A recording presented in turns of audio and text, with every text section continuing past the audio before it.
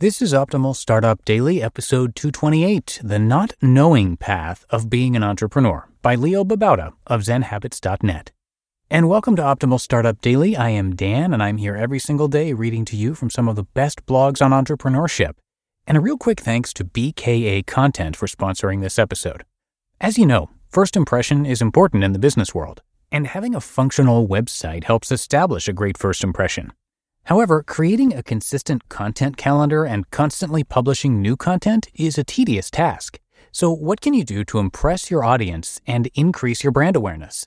This is where BKA Content comes in.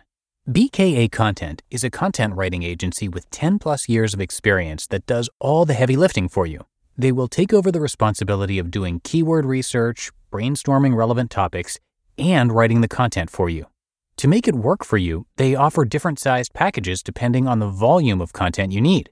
Now you can just focus on your strengths in other areas and have your blog posts delivered directly to your inbox, fully ready to be published, and watch your web traffic grow.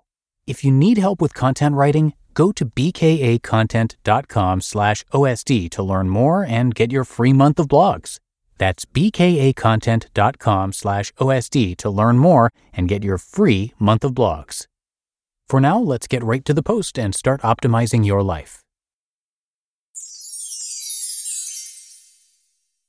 The Not Knowing Path of Being an Entrepreneur, by Babauta of ZenHabits.net. Lots of people who start businesses try to control outcomes. 1. A vision for your business's success. 2. Goals to get you to the successful vision. 3. Try to get the most productive day out of yourself or employees. 4. Try to produce certain amounts or hit certain metrics, page views, followers, revenue, or sales. Unfortunately, the ability to control outcomes is an illusion. This is one of the fundamental lessons I've learned in my 6 years of being in business for myself. You don't really know how things will turn out, and this is okay. In fact, it's pretty awesome. Yes, not knowing how things will turn out day to day, month to month, year to year is crazy scary. I'm not going to front. It's so scary you might wake up drenched in sweat. But not knowing is what makes being an entrepreneur more amazing than working a regular desk job with a regular paycheck. We take risks, we fail, we don't know what's going to happen. We not only put our toes into the waters of the unknown, we dive in head first. So yes, not knowing is scary, but if you embrace it, not knowing can be liberating and can be an advantage. Let's look at how it's an advantage and how to stay present in the middle of the unknown. The advantage of not knowing. Quiz question. What causes us the most anxiety? $1 million answer? Wanting things to turn out a certain way. Wanting an outcome. Wanting the person you love to love you back. Wanting people at your meeting or presentation to like you. Wanting 1 million customers. Wanting to be the next Apple or Twitter or Starbucks. This is the cause of our anxiety, because when we want that outcome, we fear that it won't come true, and we strive for it to come true. And of course it might not. There are 1 million possibilities, and wanting just one of those possibilities is a little crazy. What's wrong with the other 999,999? Will our worlds fall apart if that one outcome doesn't become a reality? No, we'll be just fine no matter what. Seriously, you'll be absolutely fine even if the outcome doesn't happen. So when anxiety comes up, if we learn to let go of needing that outcome, we can then let go of the anxiety. So advantage number 1, we have less anxiety. What happens when you have less anxiety? Well, you're happier. You are happier when you meet with customers or clients or employees. They feel your happiness. They sense that you're cool with how things are going. You are less desperate. You don't need things to turn out a certain way. You don't need this one sale. You do your best to make it happen, but you're cool even if it doesn't. Other people bet everything on making their outcome happen. But what if it doesn't? Then they've lost everything with no clear direction of where to go when it fails to happen.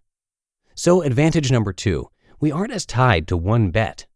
That's a single point of failure. Not a great idea. Instead, we are okay no matter what happens, and so any outcome of a meeting, a project, a launch, we're good with that, and no outcome really messes us up. We flow. Another problem is that people who think they know how things will turn out, they're fooling themselves. No one knows. And that's advantage number 3. We're more honest. Admitting to ourselves that we don't know is much more honest than thinking, hoping things will turn out the way we want.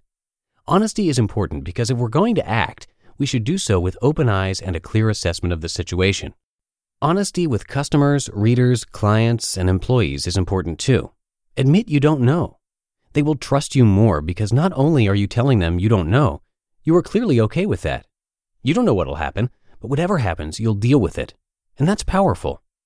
Those are just a few advantages, but actually the advantages are many. You don't have to plan as much because not knowing means you realize that detailed plans are useless and actually a waste of your time. You spend less time worrying and more time executing. You aren't consumed by the horrible fear that you're doing the wrong thing because you learn that there is never a perfectly right thing to do, not generally for your business or specifically right now. How to walk the not knowing path. The not knowing path of an entrepreneur is scary, but honestly, what path isn't? Here's how to walk the path. Number 1, admit you don't know. This is obviously the first step, but it's hard because we often want to think we know, or at least that we can make certain things happen the way we want them to. We think we can will things to happen. That's not true. Many things fail despite Herculean efforts to make them succeed. We don't control the future. We can't know the future. We don't know. Admit it to ourselves and to others. Number 2, watch for anxiety. When you start feeling anxious, and that will always happen, probably numerous times a day, look inward for the source of the anxiety. What are you hoping will happen that's making you anxious? This awareness is the key to everything. 3, tell yourself you'll be okay. You become aware of an outcome you're hoping for. Now, tell yourself that it doesn't matter if that outcome happens. It really doesn't matter. Even if we've made up this story for ourselves that it all depends on it happening, it doesn't matter, and no matter what happens, we'll be okay. Life and death situations are possibly the only exception to this, though I'm of the mind that even death is an outcome that I'd be okay with. Number 4, consider worst-case scenarios. What's the worst thing that could happen? Someone doesn't like you, doesn't think as highly of you as you'd like? A meeting ends in anger, a sale doesn't happen, the business fails? How bad is this worst-case scenario? How likely is it to happen? How would you cope if it did? Honestly, I think you'd be fine no matter what. 5, know your principles. Take some time to think about what should guide you if you aren't guided by trying to make something specific happen. If you're not tied to an outcome or vision of the future you can't control, what would guide you? Step back, reflect. What drives you? Why do you do what you do? For example, some of my guiding principles are wanting to help others, wanting to act compassionately, wanting to do things I love, and building trust by doing those things. 6, act on principles, not goals or detailed plans. Once you have your guiding principles, let them guide you on a day-to-day basis, moment to moment. You don't know how something will turn out when you act, but you do know whether this action is in line with your principles. 7, breathe and smile. In the end, not knowing can be scary, but liberating and profound. You are in the midst of a turbulent sea and are afloat without knowing where anything will go. But that's always true, even of people who don't admit it to themselves. So enjoy the ride. Look at this amazing place you're in and smile, because this path of not knowing, it is the path of life itself. Quote, if you realize that all things change, there is nothing you will try to hold on to.